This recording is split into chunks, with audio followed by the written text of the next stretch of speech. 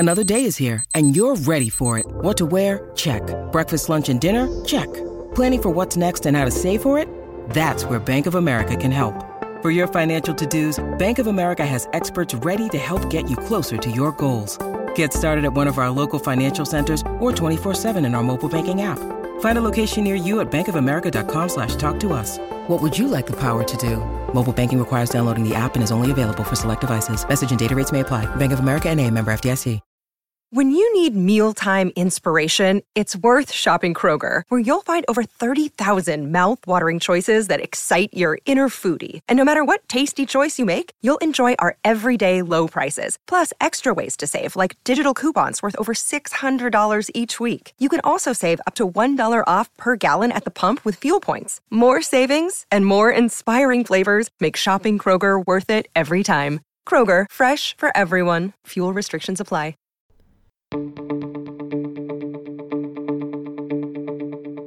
This is the Cubs-related podcast presented by CubsInsider.com. My name is Corey. I am joined, as always, by Brendan, and we are coming to you on Sunday, August 29th. The Cubs and White Sox finishing up their series at Guaranteed Rate Park, or Guaranteed Rate Field. Honestly, I don't know.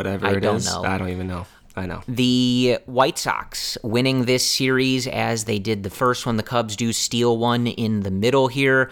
But Brendan, as I said on the last episode, I know how important it is to you, but the Cubs are not bringing home the Crosstown Cup or trophy. That's the biggest disappointment of the year, Corey. I really wanted that Crosstown Cup. Maybe next year. Do you care about the games against the White Sox at all? I mean, you don't currently live in Chicago, so I assume maybe less so than you would have earlier in your life. But how do you feel earlier about in my it life? I generally? did. I'm not gonna lie. Earlier in my life, I absolutely did. I had friends that were White Sox fans, so I got a lot of smack talked to me when they would lose those games. So nowadays, I don't really care, to be quite honest with you. So no, I do not care about the White Sox, Corey. Yeah, generally, that is my attitude. When I was in high school, it was worse, just because it was terrible. That was the worst. Yeah, you're going to school every day with White Sox fans and stuff like that. And I was at least a freshman in high school when they won the World Series, so that was not super pleasant. That was brutal. But now, like, especially, I mean, they've made some trades with one another, but otherwise, they just don't really affect one another. So, I feel bad for the White Sox. Like, I really do. Like, imagine being a White Sox fan in this city. You have Wrigley Field, you have the Cubs culture, and you're like, I think at the moment you're that they team. don't care. Yeah, I mean, like, I'm just saying in general, like you're an afterthought. Like, no one remembers who you are. So in that sense, I don't really care who they are because no one else cares who they are. I suppose, but like I said, at the moment, I think they're fine with whatever status they have because their baseball team is better. Whatever. I guess. So this weekend went about as expected. I guess Saturday was a nice little pleasant surprise, but the Cubs do blow a 6-0 lead. They go up 6-0 in the first inning on Friday, and that promptly went away with an 8-run third inning from the White Sox against Keegan Thompson and Adrian Sampson. And Brendan, I that was one of those games where, especially just where things are, and also probably because we saw a similar recipe to this in Milwaukee with Jake Arrieta. But I was out to dinner on Friday night. I sat down and it was 6-0, and I was, with some people who are, pay attention to baseball, and we were talking about it. It was like, yeah, like, give it time. Like, hold on. Like, let's, because, they were like, oh, wow, 6-0. I was expecting the White Sox to it's over. Kill them. Yeah. We were all just like, yeah, hold on, and it did. It took less time than I thought it would for that game to end up almost a route the other way. The Cubs add on 7 runs themselves between the 7th, 8th, and 9th inning, 3 spots in each, the 8th and the 9th.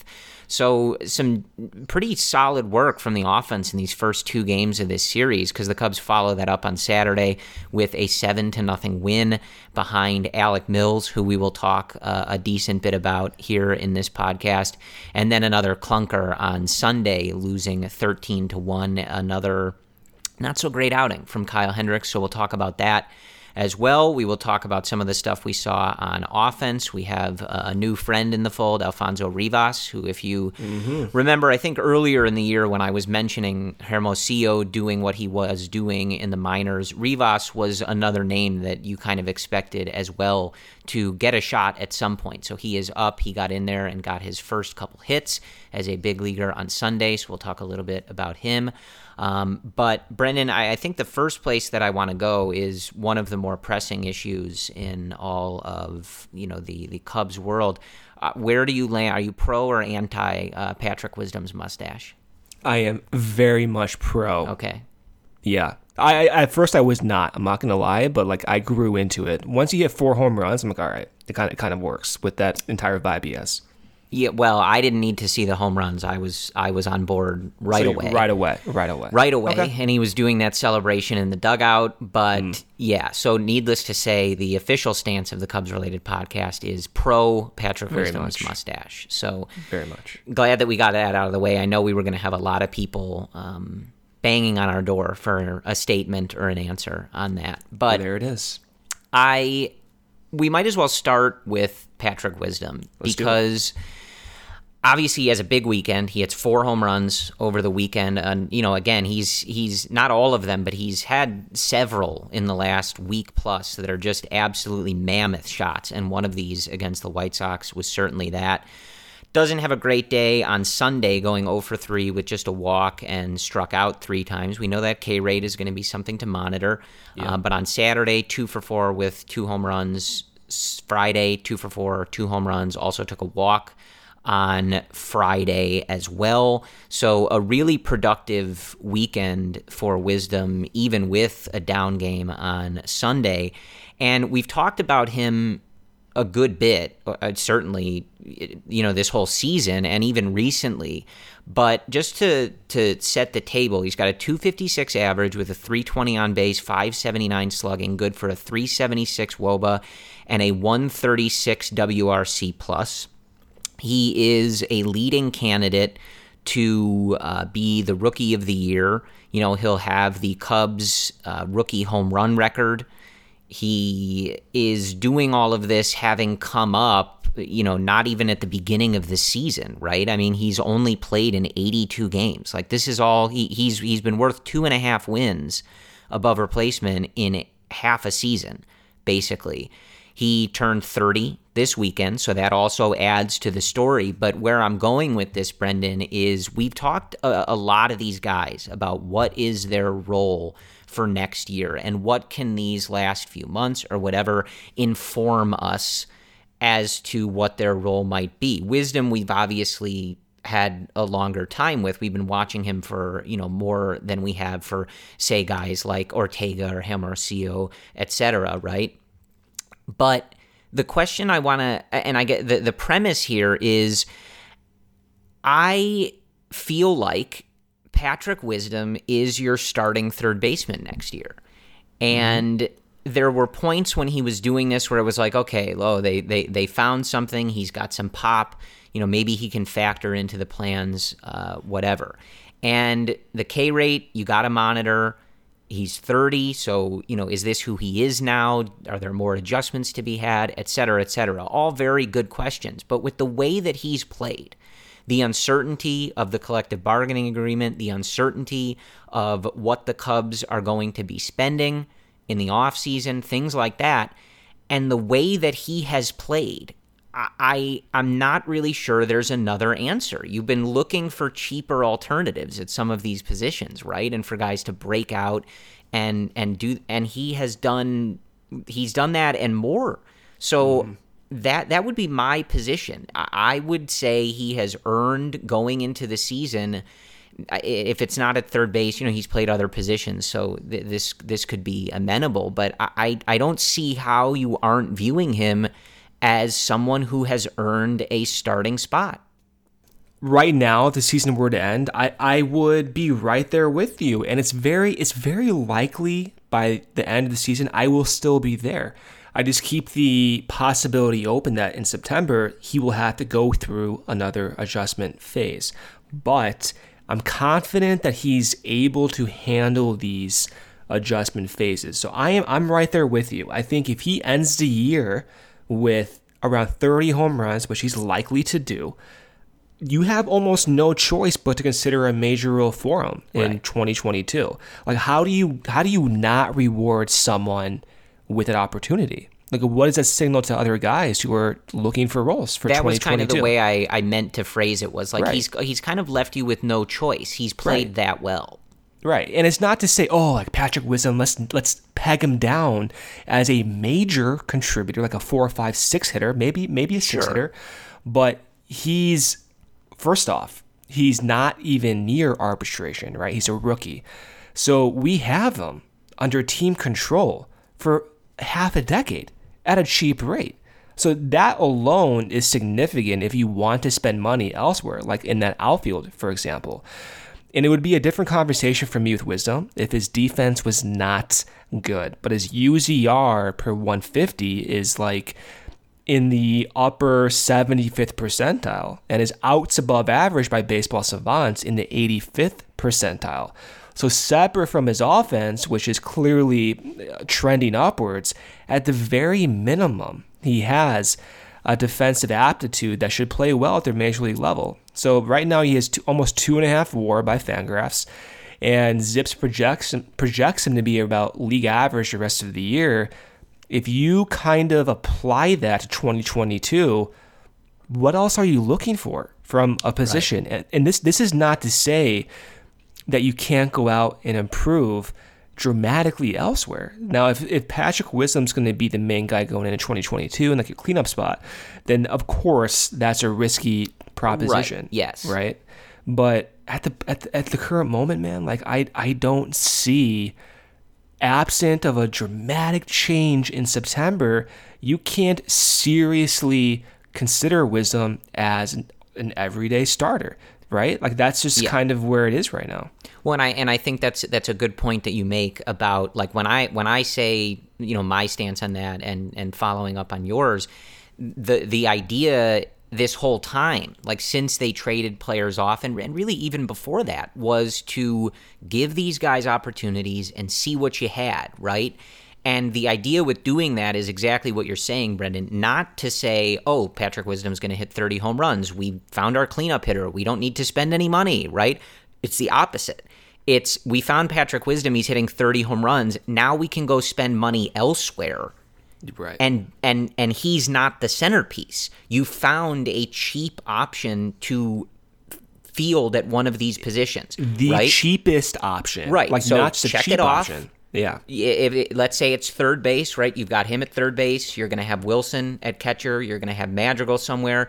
You're going to have Nico somewhere. We talked about that right recently. Yeah. We're that role is kind of undetermined. We're waiting on that injury, et cetera, et cetera. But he's going to play somewhere and get a significant amount of time, right? So you have these guys. Okay, so check. Now go spend whatever money you have, Jed Hoyer from Tom Ricketts, right? Hopefully it's a lot, on those other positions and go get really good players. So like you said, Brendan, Patrick Wisdom is hitting 5th or 6th or whatever, right? Deeper in the lineup. That's the whole point of this. And and just to add on to what you said as well, Jordan Bastian of MLB.com tweeted this out earlier. Wisdom ranks 6th in the MLB in outs above average per StatCast of all third basemen. Like, he's a really good defender. He's got a great arm.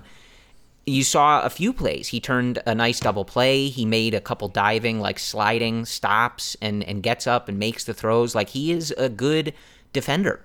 And so you combine it all together, like, of course, right? The guy's got a 40% K rate almost. Like, obviously there is some risk here. And again, you shouldn't be going in looking like, oh yeah, here's our savior, right? He's the next Chris Bryant. Just peg him into the 2 or 3 spot for the next, no, right? Like pumping the brakes on that type of thing. But the whole idea here for a lot of these guys has been, let's give them everyday time, let them work through things, let them make these adjustments and see what you have. And I think you nailed it, Brendan. Like, what else would you want him to do to say, yes, let's give this guy a starting spot and we will allocate whatever resources we have elsewhere because this is something we're going to keep trying?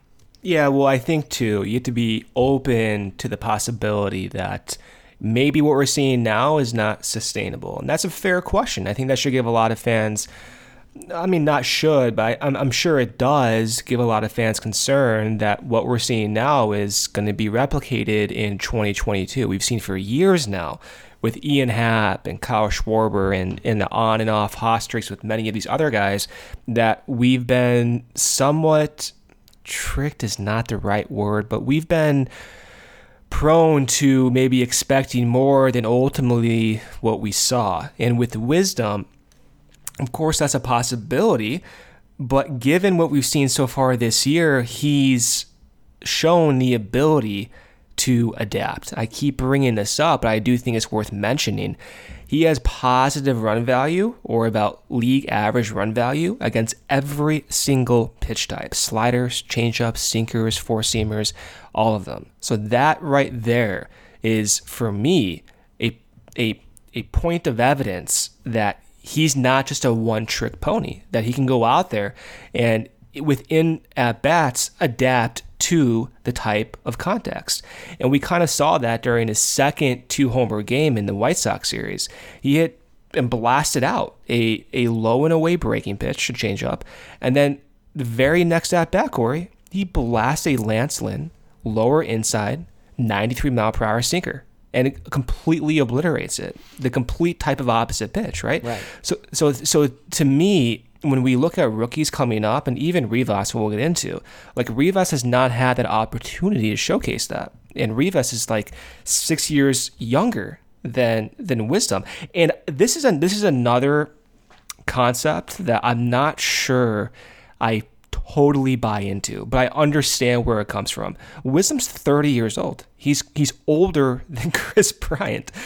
So I understand the concern that he's kind of blossoming as an older player, and typically you don't see that, and because you don't see that, you don't know if this is real or not. But at the same time, this has happened in years past. Justin Turner made a career starting at this age point. Jose Bautista came out of nowhere starting at this age point. Edwin Encarnacion really flourished in his early 30s. Sometimes it just clicks for certain individuals, and regardless of age, if you throw the age out of the equation and you look at the underlying peripherals, you come away with the following. 1, Wisdom hits every single pitch type. 2, his contact rate ever since being called up has been basically stable and is in fact improved over the last 100 plate appearances to around 65+%. And the third trait is he plays plus defense, right? So if you're going to try to project his aging profile, I don't really think you can do so, because typically when guys debut around their early 20s, they start to decline right now. But Wisdom's different. He's blossoming right now. So what's your reference? What are you comparing Wisdom to? There is no one. So you can't confidently project that this is going to be an immediate decline from him. So that's how I'm thinking about this. And going into the offseason, Corey, just like, you have no choice. If Right. this guy's going to hit 30 home runs, you have no choice. You have to see where this goes. On the post-game show today, I know we weren't necessarily big fans of his presence as the third man during the games, but Rick Sutcliffe also made the point that you were talking about, just mentioning like Whit Merrifield being another guy who didn't really get going until he was 28 years old. Right. And we just went through a couple off seasons of, rumors of whether or not the Cubs were going to trade for him and stuff like that. And, you just look at, like, obviously Keuchel struggled. Kimbrel has not been as good out of the closer role for the White Sox, which is very funny and good on Jed. I love that. Sorry. But, you look at, like, so Wisdom hit 4 home runs this weekend. 1 was off Keuchel, 1 was off Kimbrel, and 2 were off Lance Lynn, who's a leading candidate to be the Cy Young in the American League. Like, it's not a bad resume of 4 pitchers to have taken deep in a single weekend. So it's impressive. And I think, just to conclude on Wisdom, it's all about keeping perspective, right? And I think Brendan and I have made that clear, right? Like, you don't have to think you've unearthed an MVP or, anything like that, but just keeping things in perspective, like you found a potential answer, at least in the interim, on the cheap, and you can sort of check off a box as Jed Hoyer goes to his off-season checklist with whatever budget he has. So that's a good thing. That's the whole point of this. And you're hoping that some of these other guys, they're not going to have as long to show it as Wisdom has, since he's been up for longer than most of these guys. But you're hoping that some of these other guys continue to do the same type of thing. And you have to ask yourself these same questions, and we've seen Schwindel continue to hit a homer on Sunday. Rafael Ortega with a big grand slam off of Lance Lynn in the game on Saturday. He continues to do really well against right-handed pitching, so someone to keep in mind for a potential platoon spot in 22. Michael Hermosillo hit a homer this weekend, had some really nice defensive plays. One of those catches in center was really, really spectacular. Yeah, man. I love it. And, you also saw, again, Alfonso Rivas getting up there, only one game, of course, but he does collect his first MLB hit, which was a single on the first pitch he ever saw in the major leagues, and then a double in his next at-bat, and then also roped one that Luis Robert ran down in center field that, really was a well-struck ball and a nice play by a good defender in Robert. So a very nice debut for Rivas. So you hope to continue seeing these guys getting their opportunities and just making things interesting, I guess, for Jed Hoyer and the Cubs front office as we go forward here. I do just want to touch on, because we mentioned Kimbrel, right? So whatever, I was a fan of the trade. I like Nick Madrigal and I like Cody Hoyer, and I liked the general logic, et cetera. I know at the time, it was somewhat polarizing. Some people wanted other stuff, et cetera, et cetera. But I just I don't want to attribute all of it to the fact that he's not the closer. I do think it's kind of weird that the White Sox didn't do that. I know Hendricks is there, but Kimbrel seems like one of those guys where he needs to be the closer, whether that makes sense or not. It's just like a mental block type deal. But the one thing I just wanted to say was, can you imagine how much, over that last week, especially because Ross kept using him, right? How much Jed Hoyer was sweating Kimbrel looking like this in that last week. Because remember, we saw this version of Kimbrel the majority of the time he was a Cub. He was great at the end of 2020 and great in this first half for the Cubs. But we saw this in 2019 and then again at the beginning of 2020, different struggles, right? He's been giving up a lot of home runs, and he did that in 2019 for sure. And then 2020, it was, the command was really horrible, couldn't command the breaking ball, etc. But I was just thinking about watching it, because it happened almost immediately when he joined the White Sox, right? That he struggled. And I couldn't imagine how much Jed Hoyer was sweating those last few outings, knowing somehow we've ended up in a place where he's one of the most valuable trade chips on the whole market after his time in Chicago. And just please let me get this trade done before he looks like this. Well, we were talking about it. It's why is David Ross throwing Craig Kimbrel here? Just hide him away until the trade deadline. And I like Kimbrel, and I don't want to say I'm rooting for these guys to fail. I'm not saying that whatsoever, but it does give me a weird sense of satisfaction that this is happening. The only reason I say that is because we've been hurt in years past by trading for relievers. The one that stands out for me is that Justin Wilson trade when we traded Heimer Candelario and Isaac Paredes. So it's kind of funny to be on the other side of it. But it also goes to show that when you trade a reliever like Kimbrel, who has been volatile, and you get back projectable value in Nick Madrigal, plus then with Cody Hoyer, that is the types of deals that you want your front office to make. And I know Madrigal's not going to be that top tier power guy or maybe that top tier offensive guy, but you can very confidently project Madrigal to be a contributor for the next 6 years. The single greatest stabilizing metric is contact rate. Contact rate predicts your degree of value better than any other metric. So the fact that we have the guy who's in the top percentile of contact lets us know that going forward, if he does not succeed, he's the outlier. So you can confidently project that he's going to be at least somewhat valuable in the future. And you were able to get that from Craig Kimbrel, and immediately he starts showcasing many of the same struggles we saw in the years past. And that's just basically the home run rate. So with the White Sox, his home run per fly ball rate is almost 30%. With the Cubs, it was 3%. We're talking about a 10 times greater difference.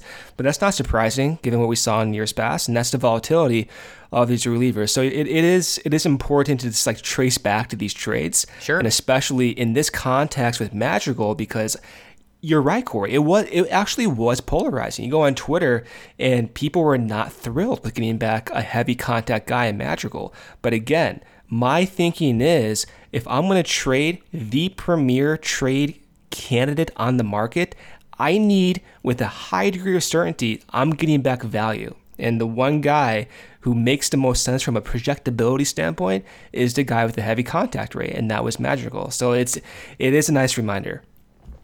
Yeah, well, and this is why I was panicking during those games, because you just didn't want it to look like this. Yeah. And again, like, you also have Cody Hoyer, who's got a 1.3-ish ERA in his time with the Cubs. He's good, man. I like that guy. And I think, Kimbrel's ERA when he left was like 0.7 with the Cubs, and I think it's 20 against the Cubs this year, courtesy of like Andrew Romine and some of these other guys. So, yeah, sometimes baseball's weird, y'all. It's a dumb sport. It's an interesting sport, and it's all just to say, I think Jed Hoyer breathed a real sigh of relief when he got off the phone with Rick Hahn and that trade was done, and it was like, okay, we did it, we pulled it off. Craig can go do whatever he wants, right? I forget. Did you like that trade? Like your initial reaction, like when I saw that trade get through Twitter and I see Nick Madrigal, I texted you. I'm like, wow, this is a great trade. But I don't recall what you thought. No, I thought the exact same thing because, we'd had a few trades already, and, even going back to Darvish, like of getting such young, hard to project type guys. Yep. And so when I saw Madrigal, I was like, oh, like that's a starting player. Like the White Sox were starting him until he got hurt. So cool. That's fine by me. It helps that I'm not like super knowledgeable on like, everybody else's prospect system. So I think for other people, it's easy to want specific guys and maybe understand the valuations more. But for me, like I knew Hoyer had, pretty good stuff and could be a contributor relief wise. And I was like, yeah, no, I know who Madrigal is. So this is a win for you. Yeah, it's all good. But I want to transition to someone else who had a big weekend and who we haven't talked about that much, but that's Alec Mills. And Alec Mills, and I want to highlight his performance, and when I do that, I want to remind you that the White Sox scored 30 runs on Friday and Sunday combined, 17 on Friday, 13 on Sunday against the Cubs pitching staff. Against Alec Mills in 8 1/3 innings on Saturday and Cody Hoyer in 2/3, they scored none. 8 1/3, 4 hits, no earned runs, 2 walks, and 3 strikeouts from Alec Mills, bringing his season numbers an ERA of 4.32 and a FIP of 3.95. So that FIP even better than the ERA is. He's been worth 1.3 wins above replacement in just about 90 innings, 89 2/3. And he has only made 14 starts. So the takeaway from me is, we're always kind of focused towards 2022. And I think that Mills is pitching himself into, it's hard to say a rotation spot because I don't know what this offseason is going to look like, etc. But I think he's someone you have to look at as a back end of the rotation guy. And I think it's especially easy to do that when you look at how the Cubs went into this season, right? He was an option for that. And they opt to, bring in Trevor Williams, Jake Arrieta, and they get Zach Davies in the trade. Like, Alec Mills has been the best of all of those guys, right? Yeah. And so I don't think you're going to envision him ever being, he's not going to be a top of the rotation guy. He's not going to put up gaudy numbers. He's not going to win a Cy Young or anything crazy like that. But I think he's showing himself to be a guy that you can count on at the back end of the rotation to pitch games that keep the team in it and give them a chance to win, right? He's going to deliver games like we saw on Saturday where he dominates a really good lineup. He's changing speeds, he's changing eye levels, he's getting that weak contact, right, that the defense can suck up and turn into outs. And we saw that, of course, when he threw a no-hitter against the Brewers. He's going to deliver those outings. He's going to have some clunkers, right? He was coming off of a bad outing prior to this one against the White Sox. So you're going to have those. But generally, going to keep you in the game. And, I think he's just done enough, as we've seen it, to warrant being in that conversation. I don't think we've given fair justification for how well Alec Mills has performed. And I say that, personally. I always thought Alec Mills had a role with his team as a swing starter, and maybe that was the wrong way of looking at this. I can't help but imagine if Alec Mills was given more of a prominent role out of opening day compared to going with Jake Arrieta, for example, who was a misfire given his physical limitations and his inability to throw crossfire. But the way that Mills is succeeding this year is a development from previous years. If we look at how he pitched right when he came over with the Cubs, he was principally a four-seam first pitcher. And he threw four seams, about 40% of the time when he came over to the Cubs. He only threw sinkers about 25% of the time, once every four pitches. And then as the years have progressed, especially last year when he threw his no-hitter, and then this year kind of peaking, he essentially flipped his sinker and four-seam usage. How many times have we talked about this? I need to figure out why all these guys are doing this, but it's clearly working. But Mills is no longer a four-seam first guy. He's a sinker first guy. He throws a sinker 50% of the time. He doubled his sinker usage in a span of 2 baseball seasons. And now his four-seam is only being used 16% of the time, which is almost identical to his changeup usage. Now, if you look at where he throws these changeups and these fastballs, his four-seam fastball is exclusively thrown up and in to right-hand batters. I mean, if you look at the zone heat map, there is a bright bullseye on the wrist of right-handed hitters. And then his changeup, to complement the bullseye, is in the complete opposite part of the zone. So it starts off probably looking like a four-seamer, and it just dips down and in, right? And he's getting better pitch quality metrics based off that changeup. But it's also coming off of that sinker. His sinker is being used also in on the hands of all these batters. It's not being thrown in your trademark lower fashion like Arrieta did so for many years, and all these trademark sinker ballers like Tim Hudson from the years past. No, his sinker is also being elevated. That's what the Cubs do. They elevate their sinker pitch. Even despite not having success, they try to do the same thing with Zach Davies.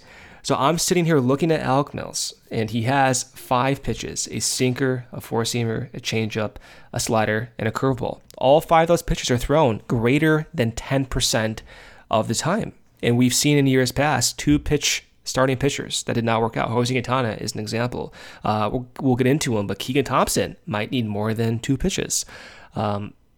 Mills is a 5-pitch guy, and he uses each one of those pitches very, very frequently.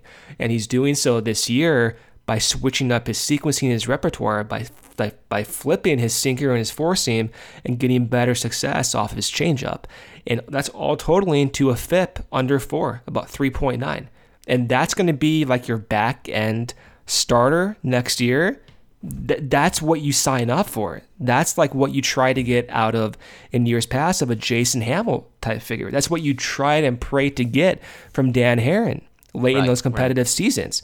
And so if Mills is going to be your 5th guy, And in competitive windows, your fifth guy was Dan Herron. Then you know what, Corey? That's a pretty good situation the Cubs have. Yeah. And that should not preclude them from going out and getting better starting pitchers. But at the same time, we have a cost controllable sub-4 FIP guy with 5 pitches who's thrown a no-hitter. That you don't see that very often. Yeah. And I think, we had this conversation kind of coming into 2021, but they're not all the same conversation. But you mentioned kind of the idea of, when guys earn something and wanting to reward it, whatever. And I mean, I think Mills is doing that, right? Like, I think he's showing you the work over these last few years that he's been getting these opportunities.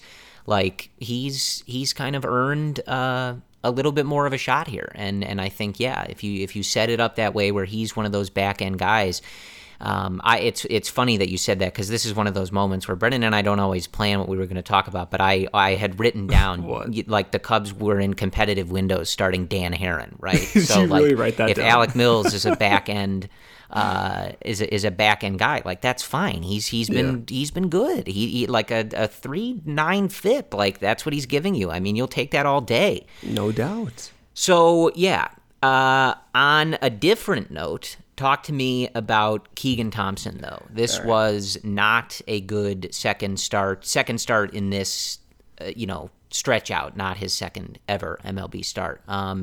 Again, tough offense, but you're contrasting that against how Mills did, I suppose. 2 innings, 5 hits, 5 runs, 4 of them earned, 2 walks, and a strikeout. Sampson does come in and give up a home run, so that leads to some of those other runs that were leftover base runners. Generally, I'm sure you'll have more on it, and this is only the second outing in this attempt to be stretched out and get a look here. But this is 2 starts now that we've seen from him, that first one coming against the Royals, where the walk total has been 2 and the strikeout total has been 1. So we saw from Justin Steele that the strikeouts weren't there in that first outing against Milwaukee, changed things up, and that number started to come in the following starts, right? Still has some stuff to iron out himself, but you did see that adjustment to get more whiffs, put guys away, right? You haven't seen that yet from Thompson, and of course this outing gets off the rails. He can't even, go more than 2 innings. So that's what jumps out to me, and it was talked about on the broadcast by the guys, like just an inability to put guys away, and especially against a White Sox lineup, when you're not able to do that, things are leaking over the plate, you have to come back more over the plate just to elicit swings. Not the type of lineup you want to be doing that against, and the results prove that. So did you see anything different? What do you think about this? And you don't have to always relate it to Justin Steele, but I suppose since we're kind of looking at them through a similar lens, what do you think about kind of their progress here so far? When Thompson was called up, he showcased a cutter out of the bullpen that we've never seen. And that cutter has 200% more movement than your average cutter. So back in, April and May, wherever it was, that signaled to me Keegan Thompson is not your same Keegan Thompson as he was in 2019. This is a new type of pitcher who's clearly developed. At the same time, even out of the bullpen, he had command issues. His walk per 9 was +4. And I was concerned that as a starter, that would be a problem, and that he may need more than your 4-seam, your cutter, and your curveball. So out of the rotation, especially against the White Sox, we saw how that's a deterrent, not having more than 2 pitches, essentially. Because he threw almost exclusively 4-seams and cutters. And unless you're Lance Lynn, who you can pinpoint those pitches with high effectiveness, you have very little margin of error. And with Keegan Thompson, his command is not quite there yet. If you look at his 4-seam zone heat map, the dead center portion of the plate is the brightest red. That means he's throwing most of his 4-seams towards the heart of the plate. He's not commanding his 4-seam. His cutter's a little bit of a different scenario, still not being commanded appropriately, but he doesn't have the degree of negative run value with his cutter in the middle heart portion of the plate. For fastballs, he's getting blitzed off those pitches, and we saw it against the White Sox. That's my concern. The fastball command, the command in general, and then when you couple that with, at this time, only 3 pitches, that curveball, cutter, and fastball. He has tried to throw changeups in his first start and during his rehab starts, but it's not quite there yet. And we're entering September, and the way I look at it is I'm trying with my best ability to project what the rotation can look like for 2022. And Keegan maybe has, 4 or 5 starts left? Unless he blows everyone out of the water with his stuff, I don't see how you can confidently give Keegan Thompson a starting chance for 2022. Now, that being said, I'm still very much interested in his development, and I keep that possibility open. Like, I really do like his stuff. I think that cutter is a complete highlight, and that should pique everyone's interest. But there's a difference between being excited and optimistic that a guy can develop versus being confident that he's already there. And right now, I don't think he's quite there yet. And I think unless he completely changes the script here in September, you can't give him a spot. You can't confidently give him a spot. And even for Justin Steele, that might be the same discussion. But he's just going to continue to have to develop and work with Hottovy and Breslow.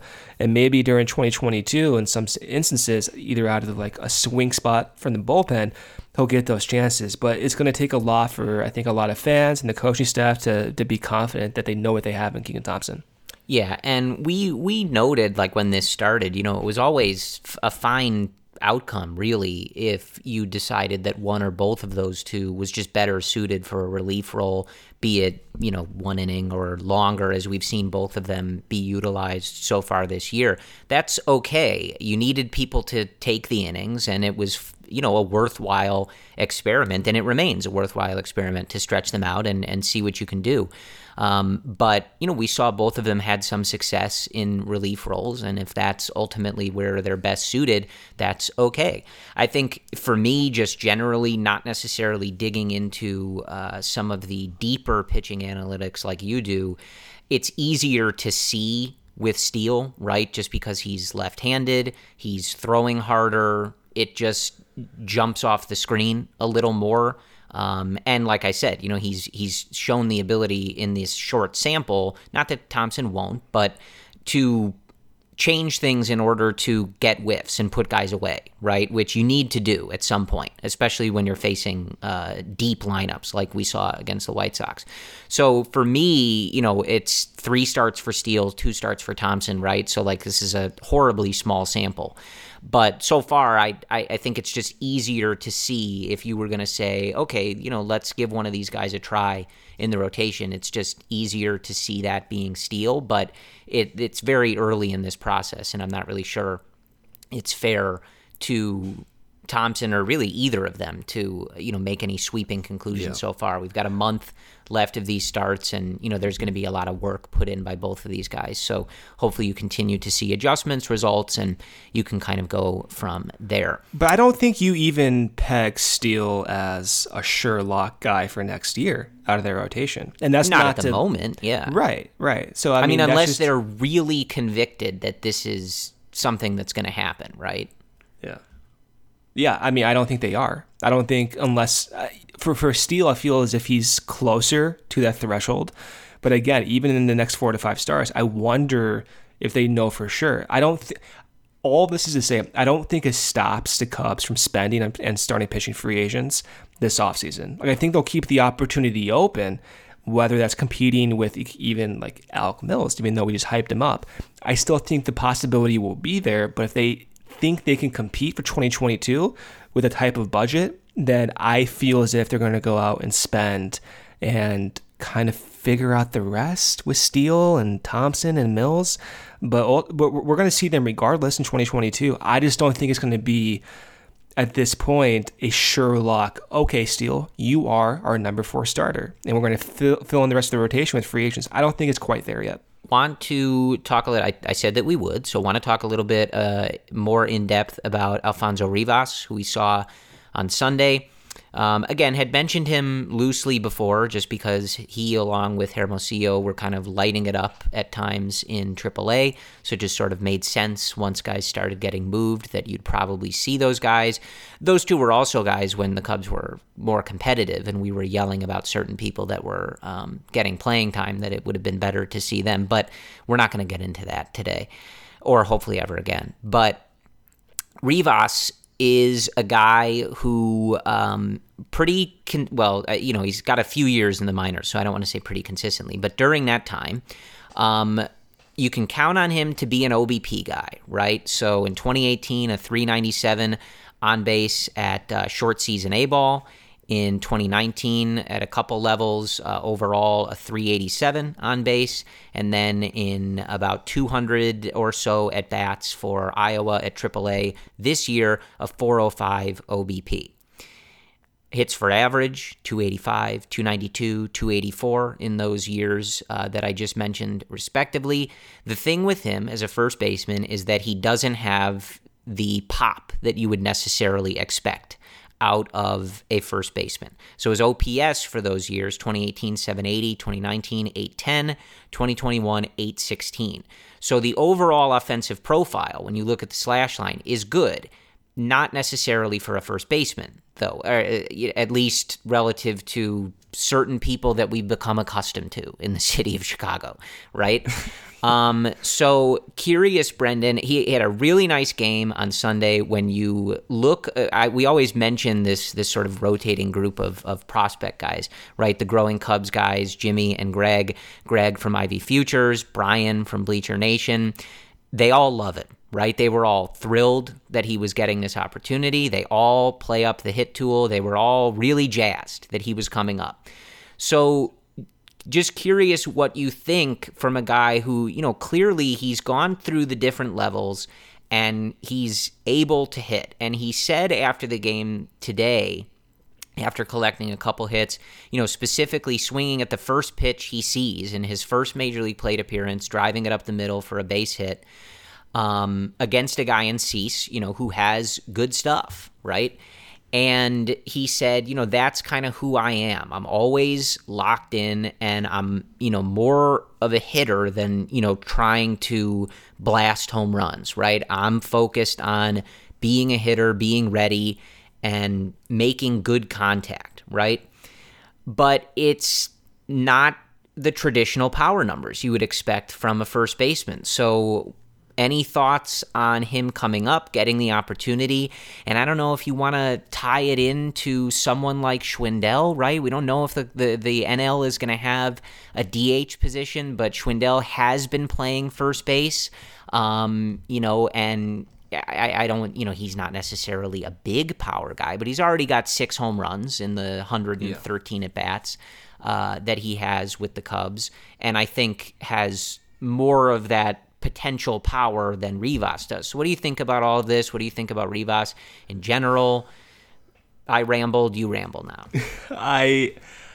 My confidence in Rivas is quite variable. Like I don't know what to expect with him. I look at his numbers, and you can't help but be a little impressed. I mean, his walk rate in AAA this year in 240 plate appearances was 15%. That's exceptional. His strikeout rate was only 20.7%. And then he had a weighted on base average of 372 in AAA. So, of course, that type of profile, low strikeouts, high walks, that's what the Cubs have sought for years, for the last 3 years, even dating back to when they signed Zobrist, and even dating back further when they signed Jason Hayward. So they've been trying to get guys with this type of profile, and that's been signified by drafting Nico Hoerner, by trading Kimbrel for Madrigal. So you see what they're trying to do. Now, that being said, I have a hard time kind of parsing out overall run value with the way they actually provide those runs. Like, I look at extreme situations like a playoff series, and I wonder, okay, if you have Rivas, Nico, and Madrigal in like a 5-game set, to what degree will their heavy contact rate and lack of power affect the Cubs? Now, over the grand sum of a 162-game season, I would imagine that has little effect. Like, if you're going to produce a WOBA of plus 350, like, I don't care how you do it. If you're going to do it off of, walks and base hits, like a Joey Votto style back in the day, go for it. That's fine. That should even out over the series. But in a small sample, I do wonder if that's going to be okay. And then at the same time with Rivas, you can't help but contrast him to what we've seen with Schwindel. And with Schwindel, he shares the same contact ability that Rivas has. In fact, Schwindel in AAA had a better strikeout rate. The difference between the two is that Rivas will walk, Schwindel might not. He was walking in single digits down with Oakland before he was eventually acquired by the Cubs. Now, Schwindel has more home runs. He had double-digit home runs in plus 200 plate appearances with Oakland, where, of course, with Rivas, only 4 home runs in a similar sample size. So that's where, for me, I'm trying to figure out, do I think Schwindel is a better path forward versus Rivas? And with Rivas, 24 years old, Schwindel, upper 20s, 29. Of course, you have to maybe weigh that negatively, but that kind of goes hand in hand with, well, you know what? Well, maybe age is not a factor after all for someone like a Schwindel. This is all to say, I don't really know what to think yet. I think I need the month of September to figure out what I like. And if I had to pick right now going into the offseason of who I want to kind of peg as maybe a bench spot guy, or at worst case scenario, like a lower end starter, given the assumption they do spend elsewhere, I probably would default to Schwindel. I'll default to the power and the heavy contact rather than the power, or rather than the heavy contact and walk rate. But, I'm very open to changing that opinion as the month of September goes. But that's just kind of where I stand. But this is all to say, it's kind of an interesting problem to have. And it does give you more storylines to follow. And at the end of the day, like, I could see both end up working for the Cubs. And just for reference, it was certainly only a handful of games, but Rivas did get out there in the outfield a little bit throughout his time in the minors and this year at AAA, playing, I think, 9 games in left and 1 game in right. So, they've at least toyed with the idea of trying him elsewhere. I don't know how he fared out there, but just worth noting. More than anything, I think it's kind of how you ended that. I think the best place to be would be a good problem to have in deciding if some of these guys are worth giving a role to, whether that is a bench spot, a starting spot in certain places, whatever, right? If you end up in a spot where you're deciding because Rivas and Schwindel are so good for the rest of this season, great, right? You figure that out later, right? It doesn't matter, like, how you're doing that. We still have to see how the CBA comes out. Is there a DH? What happens with all that? What are they thinking for Nico? Who knows, right? Like, there's a lot of questions to answer. Let's start with the problem being that the Cubs have too many players they like, right, that have performed and done what they needed to do, and you can deal with the positioning of it, their role, where you're spending money, this and that, like, when that time comes. But for now, it is interesting because Schwindel has continued to hit in the time that he's been up here, and he's more like Wisdom in that he's potentially a late bloomer, right? But I'm very much looking forward to, through the course of September now, as we're about to turn the calendar here in a couple days, to seeing guys like Hermosillo and Rivas get more time. Rivas, I believe, turns 25 in a couple weeks, and Hermosillo is 26. So I'm looking forward to seeing these guys just get a shot, right? And for Hermosillo's been up before, even though it wasn't a lot of time in scattered across a few seasons.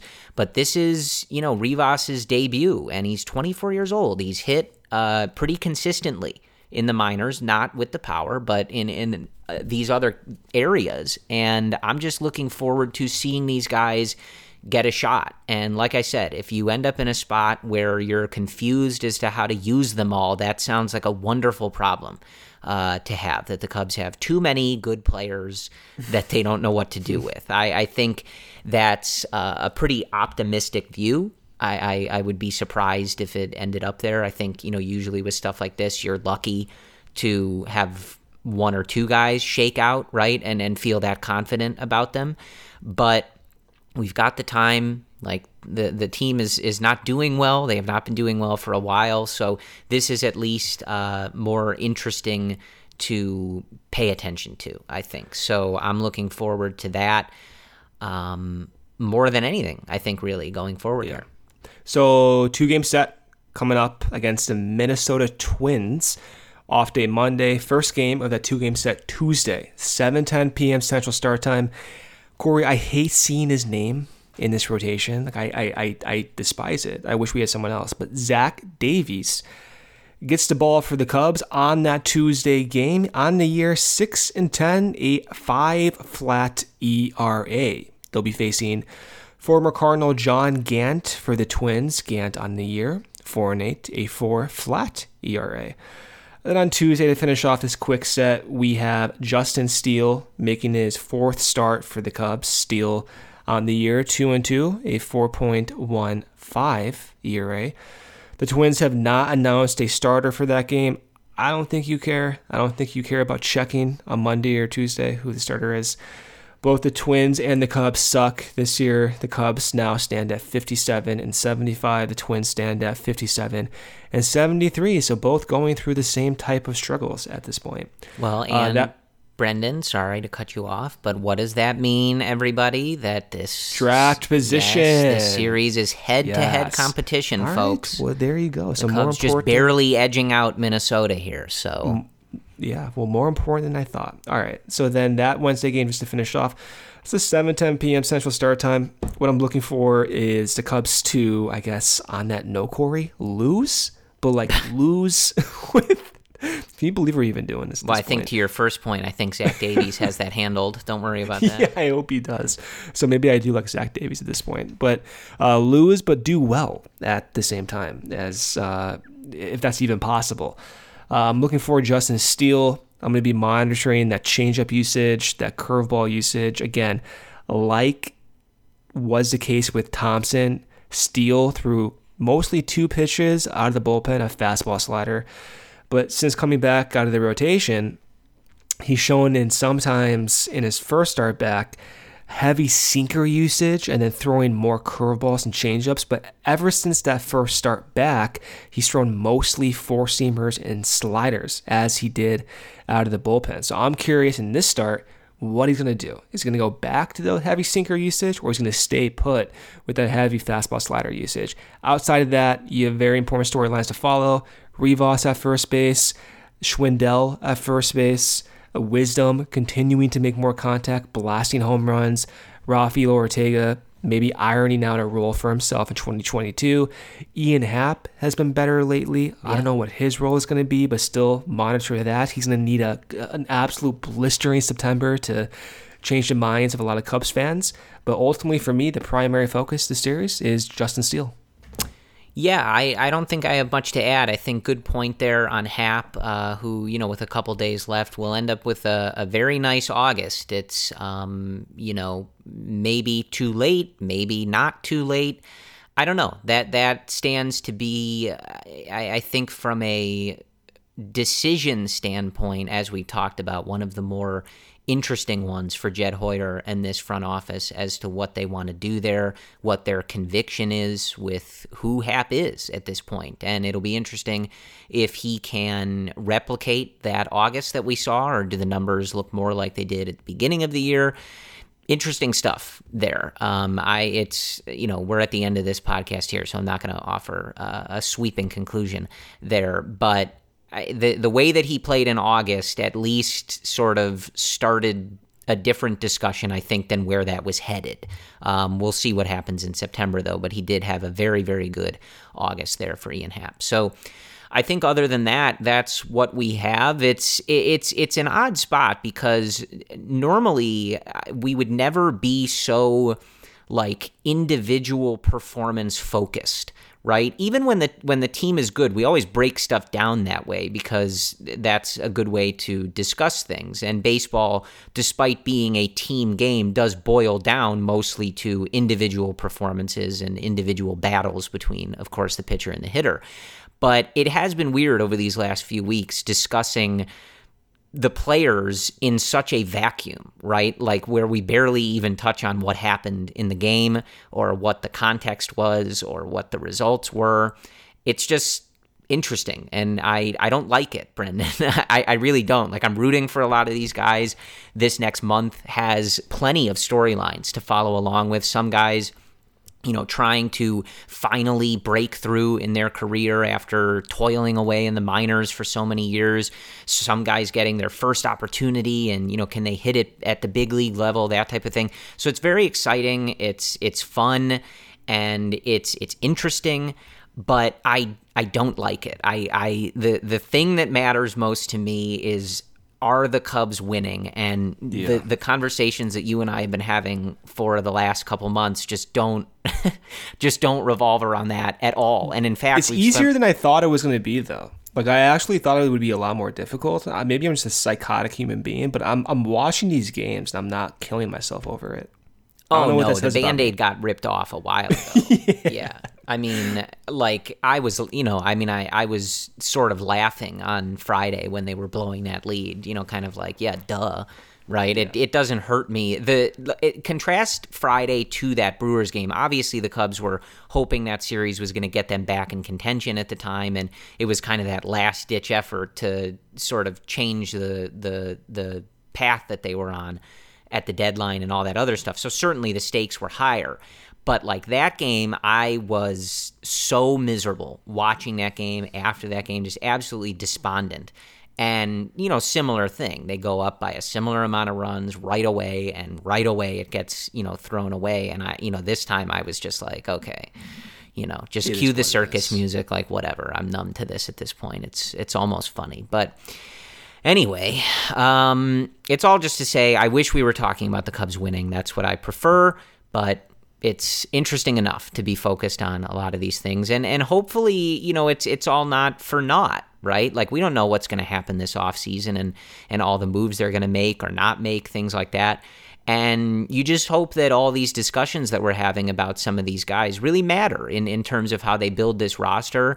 And if they do make this roster better, a lot of this stuff is something we've talked about over the years, which is improving on the margins. And hopefully these couple months are going to be fruitful in finding guys to do just that, so that you're not, relying on the Descalsos and Sogards and Almoras of the world, right? And you've unearthed, because of all this extended playing time, guys who can fill those roles much more productively. And it helps build, as Tom and Crane and Jed and the company line over at Clark and Addison, hopefully some of these guys go towards building that next great Cubs team, right? And hopefully that is sooner rather than later, but that all remains to be seen. Anyway, we will talk to you after this brief series with the Twins.